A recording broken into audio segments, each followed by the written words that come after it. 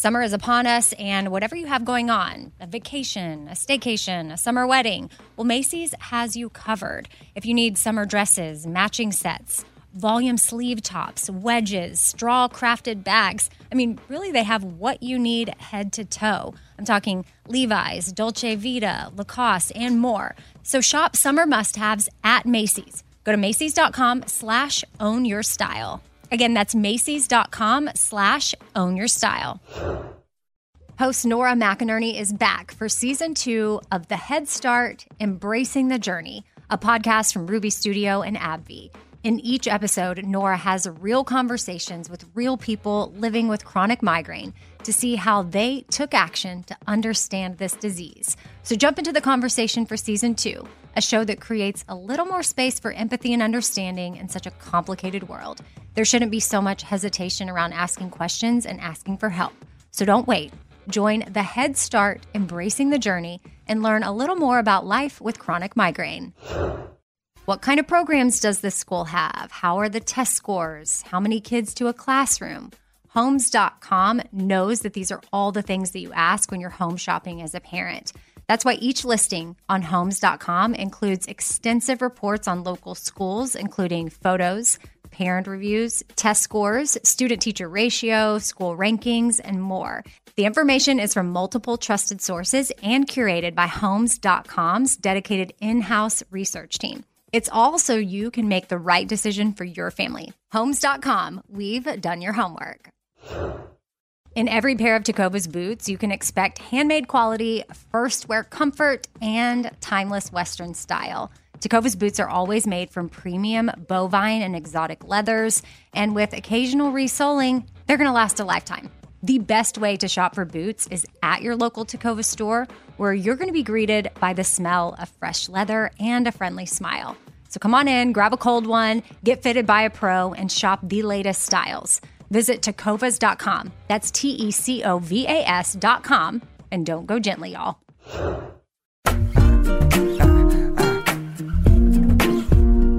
Okay, happy Tuesday. As promised, I've got Lisa here to do a Q&A with me on Outweigh questions. So I've been blown away at the amount of emails that have come in about Outweigh.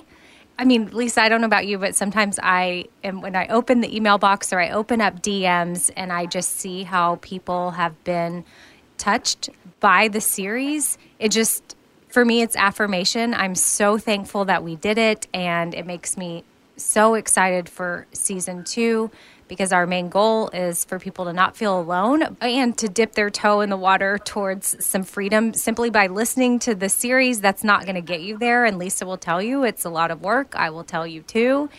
And I'm still a work in progress. But along the way, there's so many questions that pop into your head, especially after listening to a series like that. So we appreciate that y'all are sending us the questions, and we'll try to get them answered as we can.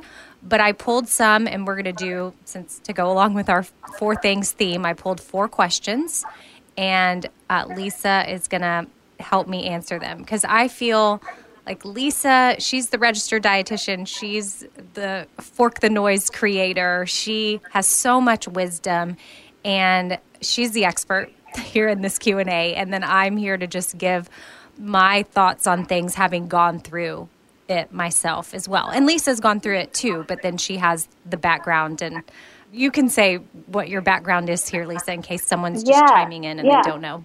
I think you kind of nailed it on the head there. I'm an expert, I think, for 2 reasons. One, I've been through the throes of it and out the other side. And then the other one is I've worked with people for the last 3 or 4 years, specifically in your shoes. And for that reason, the same questions, thoughts, confusion comes up all the time. And so I feel really comfortable helping you navigate this with less error when you go through trial error of figuring this out. So I hope that my advice is not, you don't take it for face value, but you take time to listen to what I say and either take what resonates, or if something hits the wrong chord with you, take a moment and say, why is this hitting the wrong chord with me? Is it because I'm scared to do what she's saying, or is it because that won't be the right answer for you? So, just empowering you to listen, but of course use your intuition in knowing what truly is best for you. Awesome. Now that we got our little disclaimer about who we are and what we bring to the table out of the way, I'm going to get to the first question, which is from Teresa. And I'll read the questions, and then Lisa will be doing most of the answering, but I will be chiming in as well. Hey, Lisa and Amy, I just finished listening to all 4 episodes of Outweigh, and I wanted to thank you both for putting this together. I have greatly struggled with disordered eating over the last 4-ish years, and I started seeing a therapist in November to help with intuitive eating and learning how to change my thinking. I was starting to make some positive steps, but in January I had a very painful miscarriage, which knocked me back several steps in my process. Among dealing with emotional pain from a miscarriage, that also meant we had huge medical bills to deal with, and the appointments with my therapist I could no longer afford. I started turning to the traditional comfort foods, which put me back into a very negative headspace with my self-esteem and relationship with food. Outweigh has been a huge help in this uncertain time. It has been a great podcast to remind me of encouragement my therapist used to give me along this journey. I do have a question.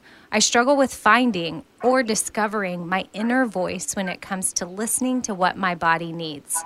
For example, when I have a day without eating what I used to think of as junk food, I always feel much better. But I think it's because subconsciously I feel proud of myself for avoiding, quote, bad foods, even though I don't call them that anymore, instead of really paying attention to how I really feel. Old habits die hard, so it's hard to break my subconscious mind of feeling proud that I avoided those previously bad foods. I don't think it's a true reflection of listening to my body, but it's more that I'm listening to the cues from my old ways of thinking. How can I break that habit? How can I become more in tune with my true inner self? Also, I just wanted to throw in that at my last doctor's appointment, when they went to weigh me, I told them that I've been struggling with disordered eating, and I asked them if I could stand backwards on the scale so I did not see the number. I requested that she not say the weight out loud, and the nurse was happy to do that. So in case others struggle with that awkwardness, that approach helped. Thank you, Teresa. Perfect. So, Teresa has been through a lot this year, so just to take a moment to kind of honor a lot of the difficulty that she's going through. And what I find so amazing about Teresa and the Teresas of the world, really all the people that listen to Outweigh and send us feedback, they are so willing to do the work, to question their thoughts and their behaviors and not just let little things kind of sneak up on them despite the stress they're under. So there's just like an introspective nature of our audience that I just relate to personally, and it feels so amazing to be surrounded by women that are so brave. So thank you, Teresa, for sharing this. It's been a really tough year for you, and we are holding space for you, and, we're here for you, despite your therapist not being a resource for you right now. So the first thing that I'm kind of noticing with Teresa is that she feels proud of herself for avoiding quote-unquote bad foods, even though she doesn't call it that anymore. So I think it's a really wonderful step to stop calling food good and bad. But sometimes we're kind of in this in-between stage where we're not calling them good and bad because we're trying not to see them that way, but we haven't really neutralized them in our mind. So even though we're not calling them a good or bad food, in our mind, they're still that way. Does that make sense? Totally.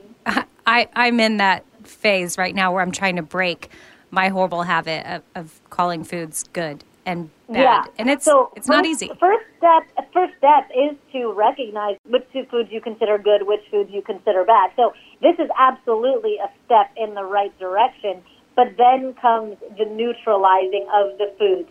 So allowing these foods to be back on your plate, your table, and your cabinet, and allowing yourself to eat these foods, not just when you really are in the mood for them or when you're really craving them, but to have them around more frequently and eat them and consume them and become more comfortable with them. So we did provide a tool that I think could be helpful, which is the porkanoise.com/food rules will provide you with some tools to go beyond step one, which is knowing which is good and which is bad. So again, step in the right direction. I think that that's really a great place to be, but it's time to go a step further and actually start neutralizing them. So that means allowing these foods to be part of your life, even if you're not craving them or desiring them, so you can learn if you like them, how much you like them, and show yourself that they really are available to you at all times. So for myself, I found, I used to say that like all sweets were off limits unless a birthday or even after dinner. Allow myself to have a cookie, for example, after lunch, even if I wasn't craving it. And that allowed me to be a better listener to my body, but most of all, trust myself around these foods. And all of a sudden, a cookie wasn't a bad food because I was able to have a bite or two of a cookie at certain instances. And I'd also want Teresa to kind of double check with that feeling of having pride for herself after a full day of not having quote unquote bad foods, and to ask herself, are you proud for following the rules or proud of yourself for allowing yourself to be the guide and allowing that to kind of settle in and see what comes up. That's good advice because we would rather be proud of ourselves for the latter, correct? Exactly. And it sounds like she's answering these questions for herself, but she needs a little bit of reassurance from us. Even just the way she typed it out or sent it in, she knows exactly what she needs to be doing and just doesn't know how to get over that hump. So I think that she's doing a wonderful job just listening to that inner voice that says, okay, I'm moving the needle, but I think I could move it a little further. And just to know that, we're behind you, watching, take the leap, do what you need to do to best serve you. Well, Teresa, thank you for the email and then also the tip that you shared Yes. with us for weighing yourself at the doctor. Because if you listen to episode 4 of the Outweigh series, that comes up. And I've even avoided doctor's appointments simply because I didn't want to be weighed. So appreciate that tip. The next question is from Brooke. Hey, Amy, I'm really enjoying your Outweigh series and definitely identify with the orthorexia description, and I'm a work in progress. I have 2 sons, ages 3 and 5, and I feel as though I've transferred some of my obsession over healthy eating to them. I'm having a hard time balancing the desire to feed them nutrient-dense food to support their growing bodies without giving them a complex down the road. I know you've talked about some of your struggles with this pertaining to your own kids, and I'm wondering if you could bring on an expert to help navigate this topic, or if you could just share some of the tips that you've learned. Also, some tips on how to help prevent eating disorders or disordered eating in our kids as they grow. I follow Kids Eat in Color on Instagram, and I really enjoy her posts, but sometimes I get overwhelmed, and I'm hoping to hear some concise advice from an expert. For example, how much Easter candy do I let them eat? If I limit them too much, will they just want it more? But if I don't put boundaries on it, I don't think I'm being a responsible parent. And school lunches. I pack my preschooler a nutritious lunch each day, but he's looking around at his friends with Doritos and Oreos in their lunch and wondering why he doesn't have them. Thanks for all that you do, Brooke. So, Lisa, I know that you don't work with the kid area a lot, and I'll just answer that, Brooke, you're not alone in this at all. And I think that it's amazing that you're recognizing as a mom, not only do we have a responsibility to fuel our kids with, nutrient-dense foods, but we also have a responsibility to not create a negative thinking around food or body image issues and have them put foods in categories of, referencing the last email, good foods and bad foods. And I am totally guilty of that, especially, I've only been a mom the last 2 years. We adopted 2 kids from Haiti. I now have a 12-year-old and a 9-year-old, but oh my gosh, my daughter just turned 13. I have a 13-year-old. Good Lord. Okay, I have a teenager, but she's been with me the last couple of years, and my kids growing up in an orphanage, I didn't know what it would be like once they got here and had a pantry full of food and a refrigerator full of food that they could have access to at any time. I knew I had read books where, it could be that they started hoarding food and hiding it under their bed in their room because they didn't know when they would get access to food again, because that wasn't their life at the orphanage. They ate when they were given food at mealtime, and that was it. There wasn't, hey, I'm hungry, I want a snack, I can go to the kitchen. And then all of a sudden when they move in with families and they see all this food, they wonder, is it always going to be this way? Or should I go eat all this food now or hoard it just in case it goes away tomorrow? And I am very, very thankful and blessed that I have not had that issue with my two kids. I know that's not the case for everybody that adopts, and I'm just thankful. There's already so many other things that come along with adopting kids from an institutionalized situation that I'm thankful that's not another thing on my plate. No pun intended. But I know that I didn't do the best job at keeping my unhealthy habits away from them. I was already, they would want candy right when they got here. And I made candy so off limits. I couldn't believe it. Everywhere we turned, there was candy. And I was already lacking sleep and losing my mind and going crazy. And, when you first, it's like when you first have a baby, like you're not sleeping. Sometimes my kids have attachment disorder. And we were just going through a lot, and it was hard. And I remember at church, I dropped them off at kids' church, and when they got out, like they gave them these bags of candy. And I looked at the woman like she was crazy. Really, I was the one that was crazy. But again, had a lot going on, and I was trying to figure out how to be the best mom to them. And what I thought being the best mom to them was absolutely no candy. And if you want candy, you need to ask for that. And I couldn't believe that strangers were giving my kids candy. Not because I thought they had poisoned it or anything, but because, don't they know that some moms are trying to keep their kids to not have any candy at all whatsoever? I mean, I straight up returned the church candy, and I said, no, thank you. And then my kids are sitting there looking at me, probably, well, their English was not that great at the time, but they understood that they were not getting the candy, and it caused so many issues. It probably caused them to obsess about the candy way more because I was so obsessed with them not having the candy.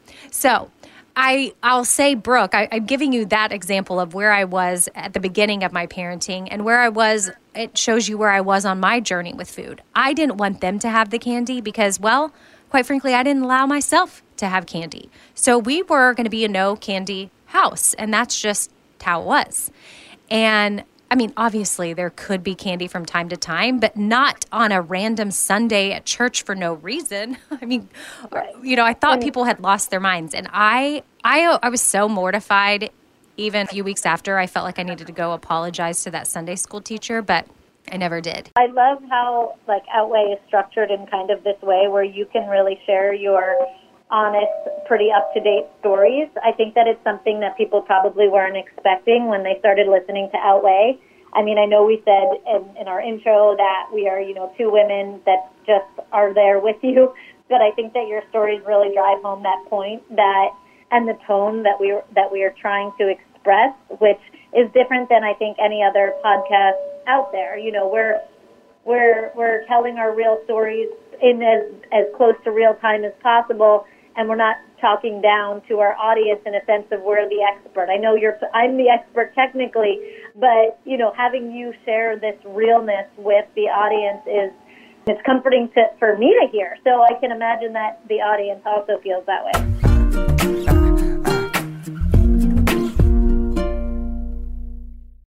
All right, you got to love a place that makes shopping for gifts super easy because heads up, Father's Day is June 16th and Macy's has got you covered. Their ultimate gift guide makes shopping for the dad or the dad figure in your life super easy. You can shop by price, 25 and under, 50 and under, 100 and luxe. You can shop by category, like cologne, watches, leather goods.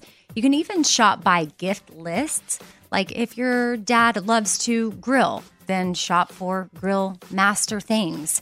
If your dad loves to golf, then you can go to the gift list that is for the golfer.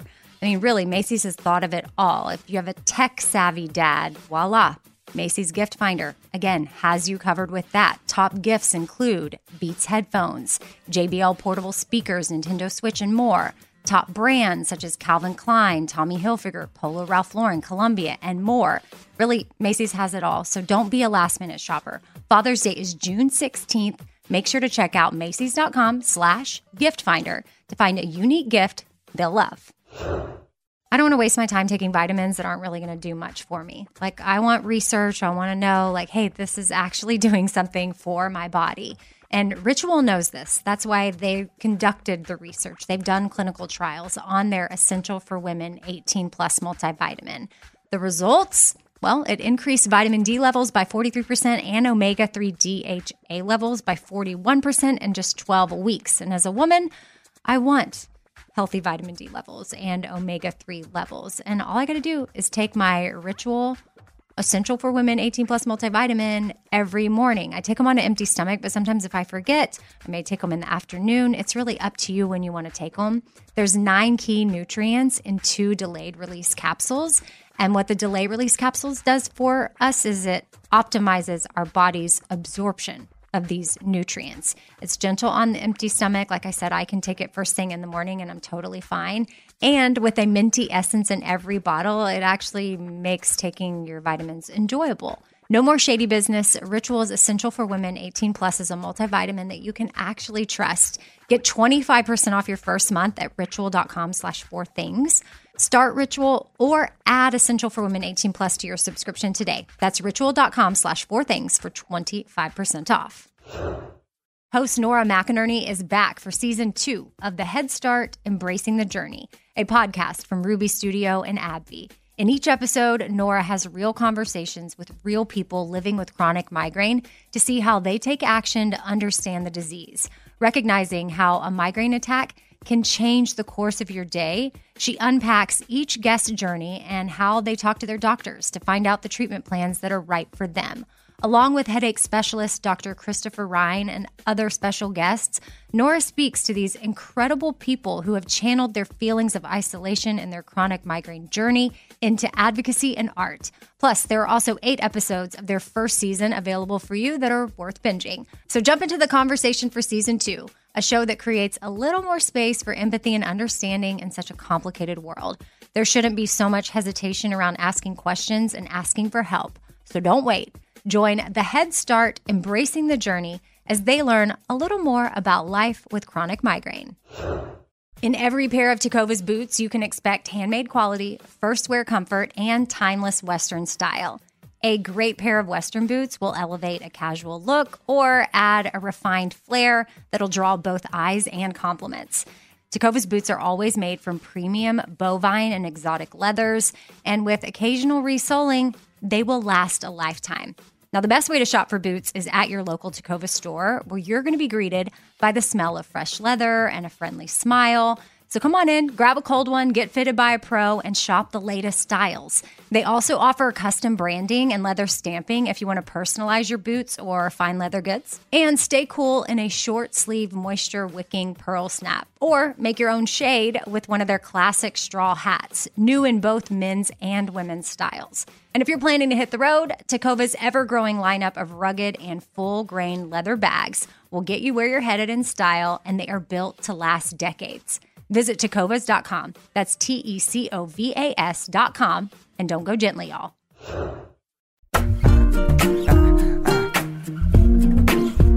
Thank you for that, because I want Brooke to know that you are not alone in this confusion, and you are doing the right thing by being concerned as to whether or not you're passing this along to your kids, and you fear you might already have. But here's the thing. I know that I already did, but I am redirecting.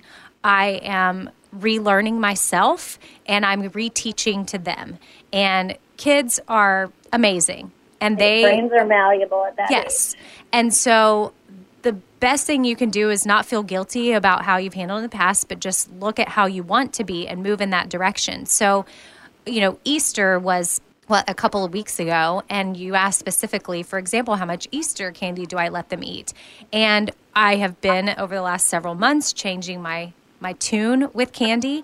And it doesn't mean that you're saying candy can be eaten at all hours of the day. I mean, that's just not the same. That's not the structure at my house with any food, because we have structured times for meals, and I think that that's healthy for kids to have that. And my kids need to know that they have more food coming, and they have a snack time, and they can go get food at any time, but they still have to talk to us about it because we're the parents. And so even when it came to the candy, they knew, like, hey, Mom, can I have this candy?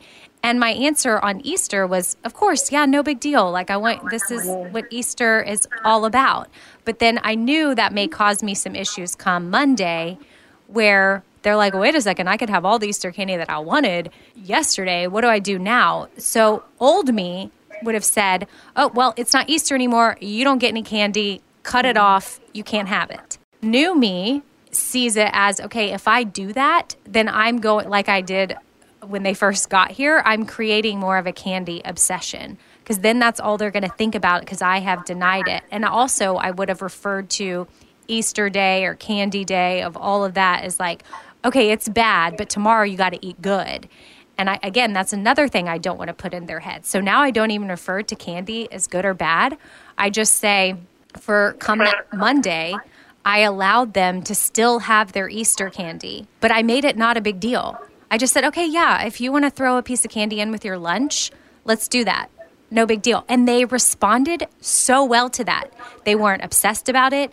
They thought it was cool that they got a piece of candy with their lunch. And then they slowly throughout the week past Easter started to forget about their Easter candy. And now we have their Easter baskets in the pantry in full sight. Everyone can still see all the candy, and everyone's living with the candy as if it's it's just normal. And then I wouldn't have been able to allow that for myself as the mom, because I wouldn't have been able to trust myself to not go eat all their Easter candy. To that same point, just to elaborate, the foods that I thought I couldn't control myself around, that I couldn't have in the house, and this is something that we hear from adults all the time. Now that I have those foods in the house all the time, it takes me months to get through, like, these foods, because they're not on my mind when I eat them. They're not in huge quantities. I eat them, I move on. So a lot of the same mindset kind of happens for children too. When the access is all around, they trust that it will always be around. So anyway, I'm going to go a little bit more general for my tips of what I know can be helpful. Obviously, when you have children and you want them to eat healthy and grow strong and be healthy and have nutrition awareness, that's a wonderful thing. So I just came up with a couple like do's and don'ts, starting with the don'ts, avoiding words like good versus bad or even healthy versus junk food, kind of just allowing them to see that food is food and allowing them to kind of figure out what is fueling them to feel alive and what's making them feel more tired. Avoiding correlating a specific food or ingredient to causing weight gain. Children are I think everyone's too young to hear that language, but specifically that's going to taint their understanding and connection to food. And when we see food just about being the weight, we really become disconnected to all the other wonderful things it does for us. Avoid telling them how much to eat if you feel like they're eating too much. Children have amazing natural mind-body connections intact. So they know when they've had enough. Sometimes they will undereat, sometimes they will overeat, but allowing them to kind of figure that out is kind of just a beautiful thing. And they're less consciously making those connections of, okay, next time eat a little bit more, or next time eat a little bit less. So this is part of their learning too, so allow them to learn. Some things you can do that can make food kind of fun is teaching about colors, like, for example, how orange foods have vitamin C, which is great for immunity, or talking about things like avocado or olive oil as having heart protective types of fat. And again, these depend on the age of the child, of course. Talking to them about how foods like pasta and rice and carbohydrates can make them run faster or have more fun. Also allowing them to be part of the food prep process. Again, this will depend on their age, but fun things to do could be like taking them to a farm to see how food is grown, or to having a gardening activity in your backyard if you have access to that. Having them be part of the actual process of creating the food can be really powerful. Next best thing would, of course, be allowing them to go to the grocery store and seeing what excites them in both the produce aisle and the pantry aisle as well. And then, of course, age-appropriate pending, maybe allowing them to be part of the cooking process. I think the most important point here is to be flexible. So if you are somebody like Brooke who stocks their house with mostly very obvious healthy foods, that allowing them to try and consume the foods that they're showing interest in, like the Doritos, and allowing them to be the decider of if they like it. So I feel like, Amy, like you said, the bigger deal you make out of a food being allowed or not allowed is going to impact how much they want it or don't want it. I mean, I have a niece and nephew, and it's so funny to just kind of watch their reaction to the things that I thought were so amazing. You know, like they're not even interested in chocolate, or if they have dessert, they often leave behind so much. So just allowing them to be the decider of what they like rather than imparting our own thoughts on it. Yeah, I used to never think, and I don't know why I thought I would be able to magically control this, but we weren't going to just have ice cream in the house whenever. And we were having it last weekend or maybe the weekend before, and my daughter finished hers and said, "Can I have more ice cream?" And my initial reaction in my brain was, no, you can't. But then I thought, shoot, is that me? And then I have this conversation with myself. Am I just making her crave the ice cream more? And the minute I gave her permission to have more, and I said, yeah, sure. I mean, we were watching a movie. I said, if you want to get up and go make it, then yeah, you can have more ice cream. And she sat there with her empty bowl for a little bit. And then later I said, hey, did you not want to get up and go get the ice cream? She goes, I realized I didn't really want it. And I thought, oh my gosh, like, okay, good for you. That's awesome. That was a good example too of maybe what I need to do when I'm craving something again immediately after I just had it. I give myself permission to go get more if I want, but then maybe I sit with it for a second and then maybe I'll conclude that I don't really want it. And I think too, I've had the issue with Stevenson. He loves blueberries and carrots, and he would take those to school, and you know, his other classmates would have Cheetos. And he came home very confused by that and almost embarrassed of his snacks. And I thought, okay, well, this is difficult, but similar to the tip you gave, Lisa, I tried to start approaching food, and I learned this from Kids Eat in Color, which is actually a wonderful Instagram account. I think all of this information at times can be a little overwhelming, though, and I would love to get Kids Eat in Color on our season 2 of Outweigh, but she helped me look at foods, yes, for what they have to offer, and speak to Stevenson about that. He wants to grow so badly. He's pretty small for his age, and he sees that his dad works out and has biceps and is strong. And so I approach food more with language around that, of him growing and staying strong and having healthy eyes, and thinking about the blueberries and how they're good for the brain. And I give him that information to sit with, and he still chooses the blueberries and carrots. And I don't have a problem if he wants to eat the Cheetos as much as I probably would have years ago, but I guess I still don't, Lisa. Just full disclosure, I don't stock my house with Cheetos or Doritos, but they do have other kinds of snacks that they do get. But I'm starting to wonder, should I have that stuff in my house? I don't know. I'm not an expert or a mom, so I can't really say what I would do yet. But I think that allowing them to have that at certain times or in certain situations, like, will allow them to have access to it. And if you find them asking for it to have in your house, I think that could be a time to maybe consider having it in your house, knowing that oftentimes just the access to it won't mean that they eat it. Okay, good point. He hasn't asked for it, so I guess I don't need to bring the Cheetos. I know it was a thing at school, but he didn't ask for them. So that's good. And then do you have a book recommendation for Brooke that might be good for other people too? Yeah, so Ellen Satter is an author, and I don't know if she's a registered dietitian, but I learned all about her approach when I was in grad school, and so it's not new by any means. Ellen Satter was kind of very ahead of her time about talking about the division of responsibility of eating, and she has different books. You can go to ellensatter.com. It's ELLYN, not the typical way Ellen is spelled. Ellen Satter Institute. And she has different books, and she has a really interesting approach about how, like, the parent's role in feeding their child and where kind of they need to step back to create confident, healthy eaters. Awesome. So I'm sure that there are more and more kind of recent books that I'll start to look into, especially as we prepare for season 2, but she's the one that comes to mind. Okay. Well, Brooke, hopefully we answered some stuff there for you. And then again, we'll address it in season 2. Okay, next question is from Rachel. Hey, Amy, I've been listening to Outweigh and I have a question. I'm overweight and need to lose some weight, especially for my health. How do I go about having a healthy relationship with food and still lose weight? I've tried multiple diets and always fall off the wagon. Any advice would be much appreciated. Love and sunshine, Rachel.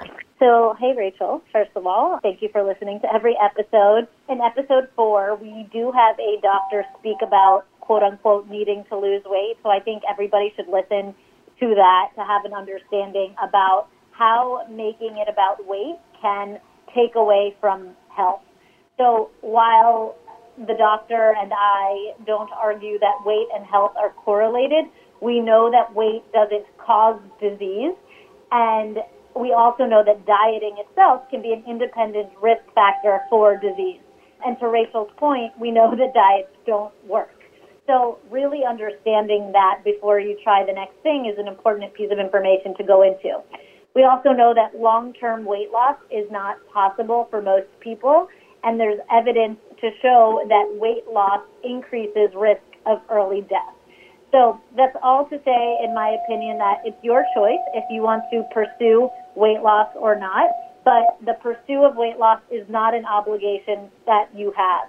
So I encourage you, Rachel and Rachels of the world, to understand your why and understand that your worth in this world will never come from your weight, and you are loved and whole as you are. So I just kind of wanted to preface that to begin with. When it comes to behaviors, healthy behaviors, it's important that we get specific, and that means communicating what feelings or symptoms you're trying to alleviate. So what is your chief complaint other than the weight itself? Are you lacking energy? Is your digestion sluggish? Weight loss is not a behavior. So what can we do that is a behavior is the question I really want to assess. And what we can do, rather than jumping on another diet that's going to fail, like you said, Rachel and Rachels of the world, is we can try to eat in response to our body cues. We can move our bodies in joyful ways rather than always focusing on the caloric burn or sculpting, all that stuff. I think it's important to recognize in this new process that we're entering that there's no such thing as slip-ups, relapses, a wagon. This is just a new process of, for the very first time, getting to know yourself and your body again. And the best thing we can do is not rely on more rules or rely on another expert to teach us more about our own bodies. This is up to you to become the expert in your own body. You can look to gentle nutrition principles to guide you. There's nothing wrong with eating empowered and making conscious choices based on outer wisdom. But we want to make sure that these choices come from you right now, not the you that says, I want to lose weight.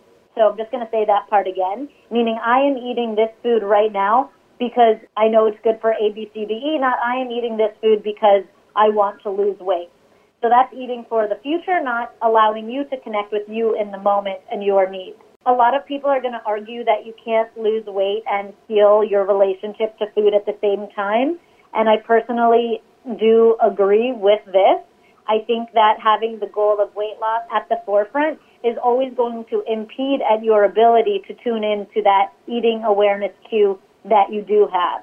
So in order to make long-term health-related choices, we need to learn how to take care of ourselves in the moment, and that means understanding the current feedback from our bodies. It means unlearning a lot, including cultural norms, societal expectations, and also the truth about food and our bodies.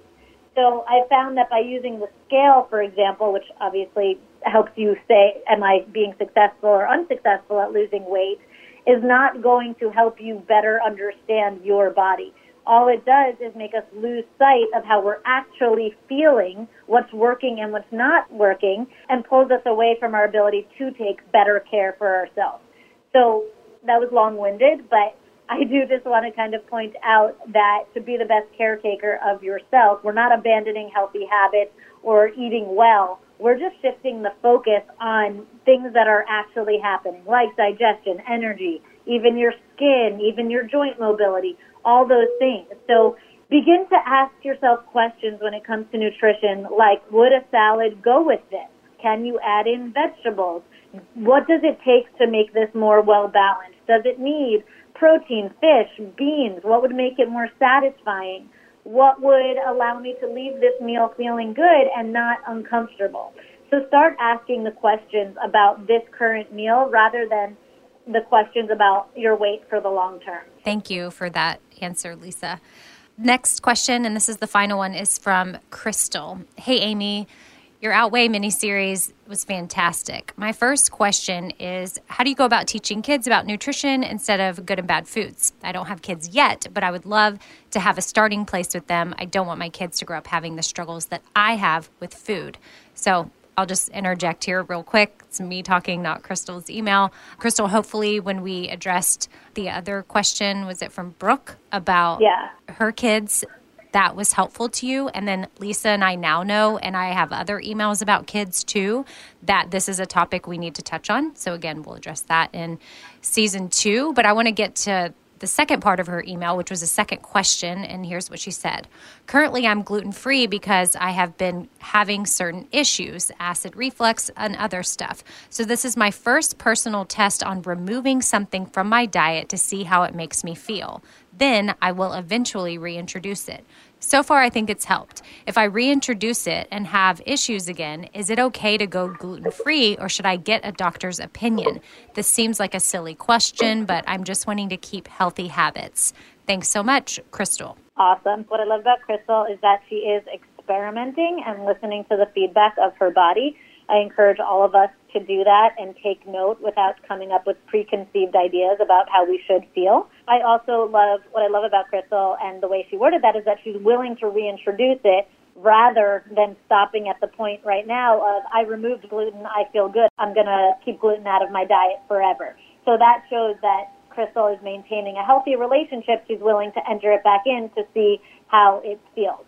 So her second part of her question, should she see a doctor, is a doctor can test for something called celiac disease. And celiac disease is an autoimmune disease. What happens when you have celiac disease is your body sees this as a foreigner, as an invader, and attacks itself. And as a result, you can have some pretty serious short-term and long-term health issues if you continue to eat gluten, the protein found in wheat, over time. So it's important for somebody who may be celiac to see a doctor to rule out celiac disease.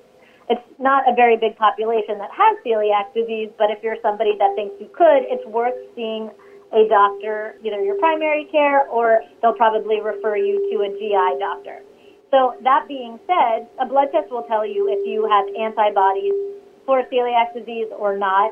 That being said, there's a large population that could be gluten intolerant or gluten sensitive, and for that reason, it might be worth working with a professional to do a proper elimination diet and find out. So in my personal experience with clients who think they can't eat gluten, what I have found that they feel better simply because in removing gluten, they actually underwent a huge dietary underhaul that cut out not just gluten, but a lot of foods that they used to eat. So this person, Crystal, speaks about cutting out gluten and experiencing less acid reflux. Obviously, I've never worked with Crystal, but it's possible that in removing spaghetti, a food that has gluten, she also took out tomato sauce, which is an acidic food that might have caused the indigestion. So it's possible for some of us that it's not necessarily the gluten that is the problem. There's also studies to show that cutting out gluten for no reason, just because you think it's healthy, can negatively impact our health. And that's because without gluten, we also remove a lot of whole grain foods, which bring in fiber and antioxidants, which are successful in preventing heart disease. So I have found out that clients that cut out gluten for no reason can also replace it with gluten alternatives, which may not make them better off. So gluten-mimicking products, so if you're eating instead of a cookie, a gluten-free cookie, you might be adding ingredients such as more sugar and refined flours rather than just eating a regular cookie that's made with eggs and flour and stuff. So it's important, as you and I have talked in previous episodes of your podcast, to not get lost in the healthy halo effect of gluten-free and to really figure out what kind of works for you. And lastly, I just want to kind of point in that Other people, you may find, I think, Amy, you don't feel fantastic with gluten. You might find that gluten doesn't make you feel fantastic, but you also know that you don't have celiac disease, and there might be situations where it's worth it for you to be present and eat a gluten-containing food, whether that's pizza, cookies, cake, or even something that is healthful like farro, which is a whole grain, to be present with the situation that you're in and choose to feel meh or not so great for a day or so after having it. So the bottom line here is that, Crystal, this may not mean that you need to cut out gluten forever. It's worth investigating further. And in the absence of celiac disease diagnosis, maybe it's important for you to remain flexible when need be. Yeah, Lisa, that's all great advice for sure. And for me, yes, I cut out gluten because, well, years ago, it was part of a quote-unquote plan that I was on to, well, try to get pregnant, but then ultimately made me lose weight. So then I felt better, and then I just thought gluten was the culprit, and I could never have it again, and I avoided it like crazy. But it was just, I really can have gluten. I do believe that. And so I've even reintroduced foods that I wouldn't previously have allowed myself to have the last several years, and I feel fine. So you do have to listen to your body and see what's best. And I still like certain foods that don't have gluten, but I know in my head, because I had previously told myself that it would be the end of the world, basically, if I consumed gluten. But now I have that freedom in my head, and I know that that is not true. It was a lie for my body, but you do have to listen to how it feels. And I am obsessed with Ezekiel cinnamon raisin English muffins. Yeah. I love to just slice one open, put it in the toaster, and then put a bunch of ghee on top of it with some sea salt, and it's this perfect salty sweet thing. And I have that on repeat a lot of days. And that's something literally, I mean, an Ezekiel bread is really quality, amazing ingredients. Mm-hmm. But I, for years, wouldn't allow myself to have it because it wasn't gluten-free. So, and I think that's like an important point, that a lot of people don't know what gluten is, and they just think gluten means bagel, pasta, rice. But a lot of whole grains contain gluten. Wheat berries, semolina, spelt, farro, all these whole grains that I was talking about have fiber and vitamins and antioxidants. And so recognizing that gluten is not just one thing, and it's something to kind of consider. You got to dive a little bit deeper into what you think gluten is. Right. And to understand kind of what works for you. So yeah, Ezekiel's filled with amazing nutrients, and it's, you know, that works for you. Yeah. And I was denying myself something that I really enjoyed simply because it didn't say gluten-free, even though, like I said, and then Lisa just, confirmed, because she's the expert, that it's full of nutritious ingredients for my body. But yet I would go to the store and buy a box of crackers with who knows what kind of crap in it, simply because it said gluten-free on the box. And it had, well, I guess I shouldn't say that, Lisa, because I'm retraining my...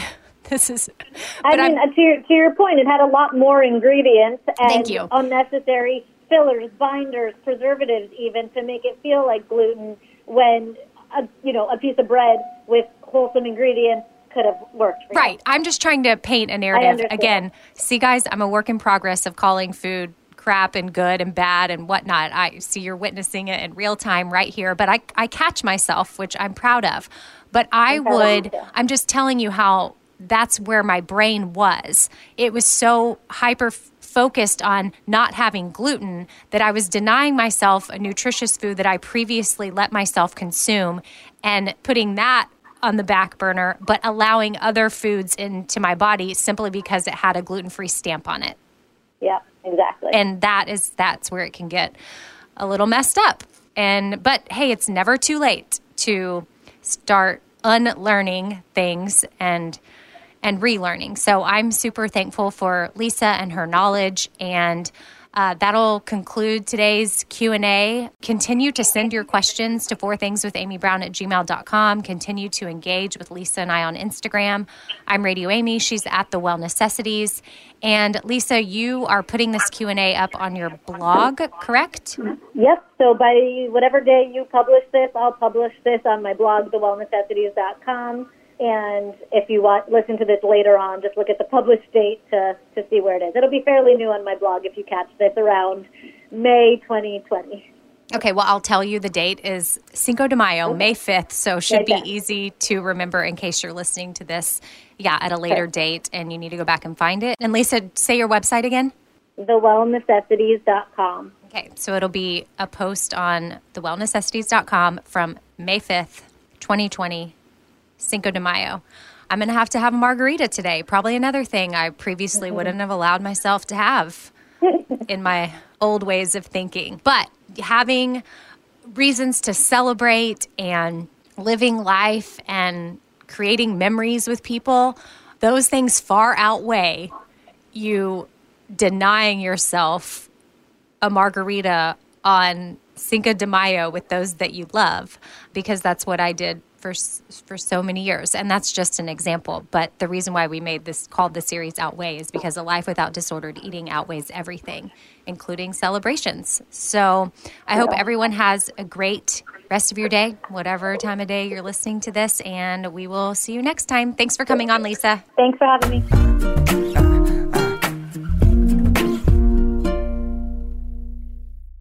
All right, this sun season, evolve your sun care with new Banana Boat 360 coverage. With Advanced Control Mist, it's a new way to spray. It's an all-new bottle for an all-new mist experience that smells great and is incredibly light on your skin. You can even customize your spray. Like to cover targeted areas, you just tap the trigger lightly, or you can pull the trigger fully for a long, continuous spray, ensuring long-lasting Banana Boat protection. Plus, it's refillable.